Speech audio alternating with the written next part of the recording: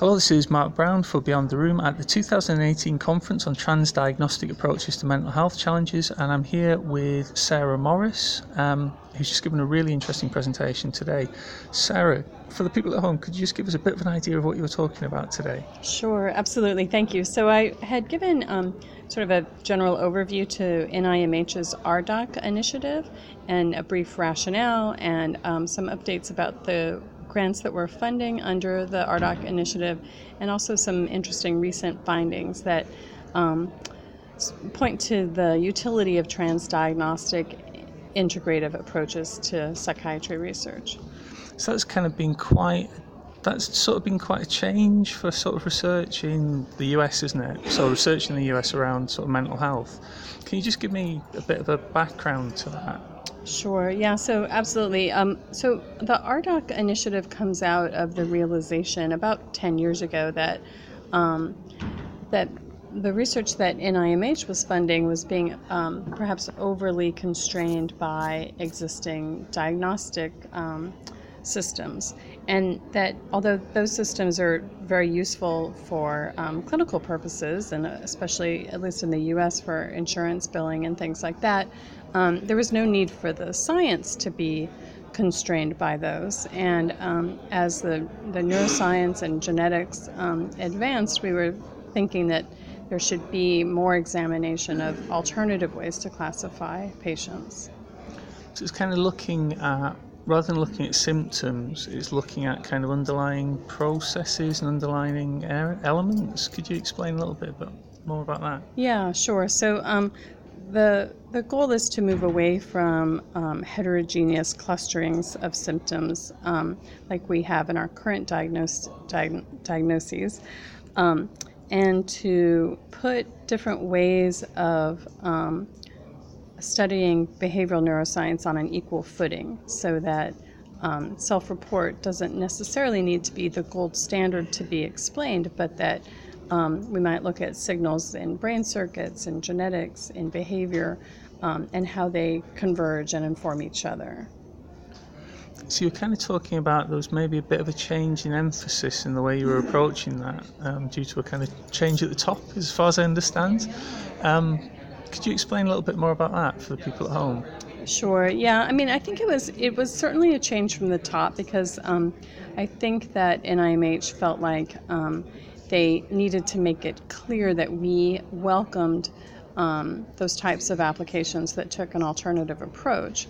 But also there was work being done at that time taking a transdiagnostic approach. So we certainly weren't the first, although it was quite a bit of a shakeup when we did announce the RDoC initiative. I think it was misunderstood as an announcement of a new classification system, when really it was a new framework for supporting research and for a framework for integrating new research findings across diagnoses. So why do you think it is that people found it so hard to get their head around the fact that we're not suggesting that this is a change to how we diagnose anything, it's a change to how we think about it, how we look at it. What is it that made it so hard for people to kind of make that jump? Yeah. I think part of that was because of the timing, with DSM-5 being published, and NIMH did take that opportunity to make it clear to the field that research grant applications to NIMH didn't need to abide by the DSM. But I think that had the effect of equating the two in people's minds as, there's DSM and there's RDoC as an alternative classification, and that really wasn't what it was meant to be. We hope that it will inform classification moving forward and hopefully result in more validated diagnoses that improve diagnosis and ultimately improve and make treatments more precise and effective. So what should people who experience mental health difficulty make of this change? Because in the UK we're looking, this is happening in the States, but what happens in the States generally tends to happen in the rest of the world. Like, how should we make sense of this? Is someone going to come and tell us that our condition doesn't exist anymore? Right, yeah, and that's certainly the risk that RDoC could be interpreted as saying schizophrenia doesn't exist or major depressive disorder doesn't exist. And of course we recognize that they do, and those diagnoses emerge from very real human experiences and very real clinical observations of those experiences.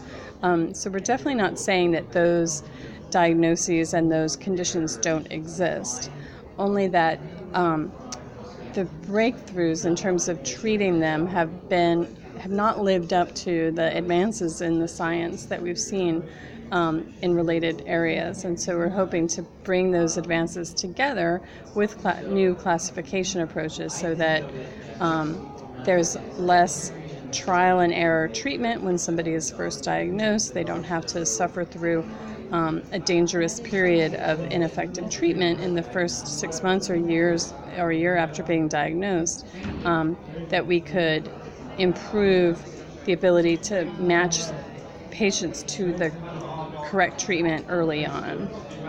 And you kind of implied that there's a bit of a shift in the stuff you were looking at, funding, that was more about kind of massive data science rather than other stuff. Could you explain a little bit about that shift? Sure, yeah, absolutely. And that comes from a specific interest from our new NIMH director, Josh Gordon, who has really advanced or promoted use of computational neuroscience, computational psychiatry, as a way of doing a real bottom-up approach to collecting a lot of data and sort of letting computational tools sort out what's there. So just for people at home, can you kind of define what computational psychiatry is? Because I've seen some of the equations written down and they didn't make much sense to me, if I'm honest. So what is computational psychiatry? Yeah, sure. So I think there are a couple different ways that computational approaches are used. The one that I'm most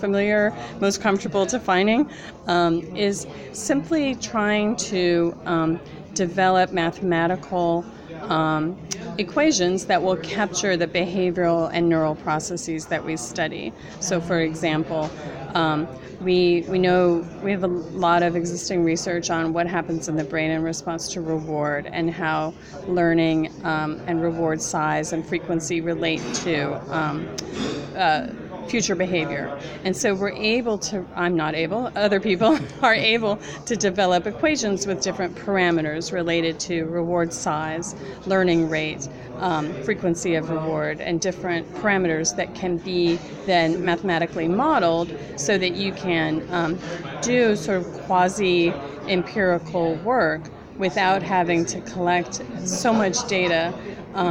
You can model out different parameters and expand the range of the research without having to collect that much data from individuals. So they're kind of if this then that kind of models, aren't they? If these things are here, then this is what's likely to be happening. Is that about right? Yeah, absolutely. And then you can modify individual parameters and predict what you think would happen, and then let the model inform the next step of the data collection to test it out in an iterative process. So the computational work informs the lab-based or empirical work, and vice versa. Really interesting. So do people ask you all the time, so what does this mean in practice every day? Like how far away are the implications of what you're doing from actually changing people's lives now? Yeah, sure. I mean, it's not worthwhile if it doesn't improve people's lives and treatment.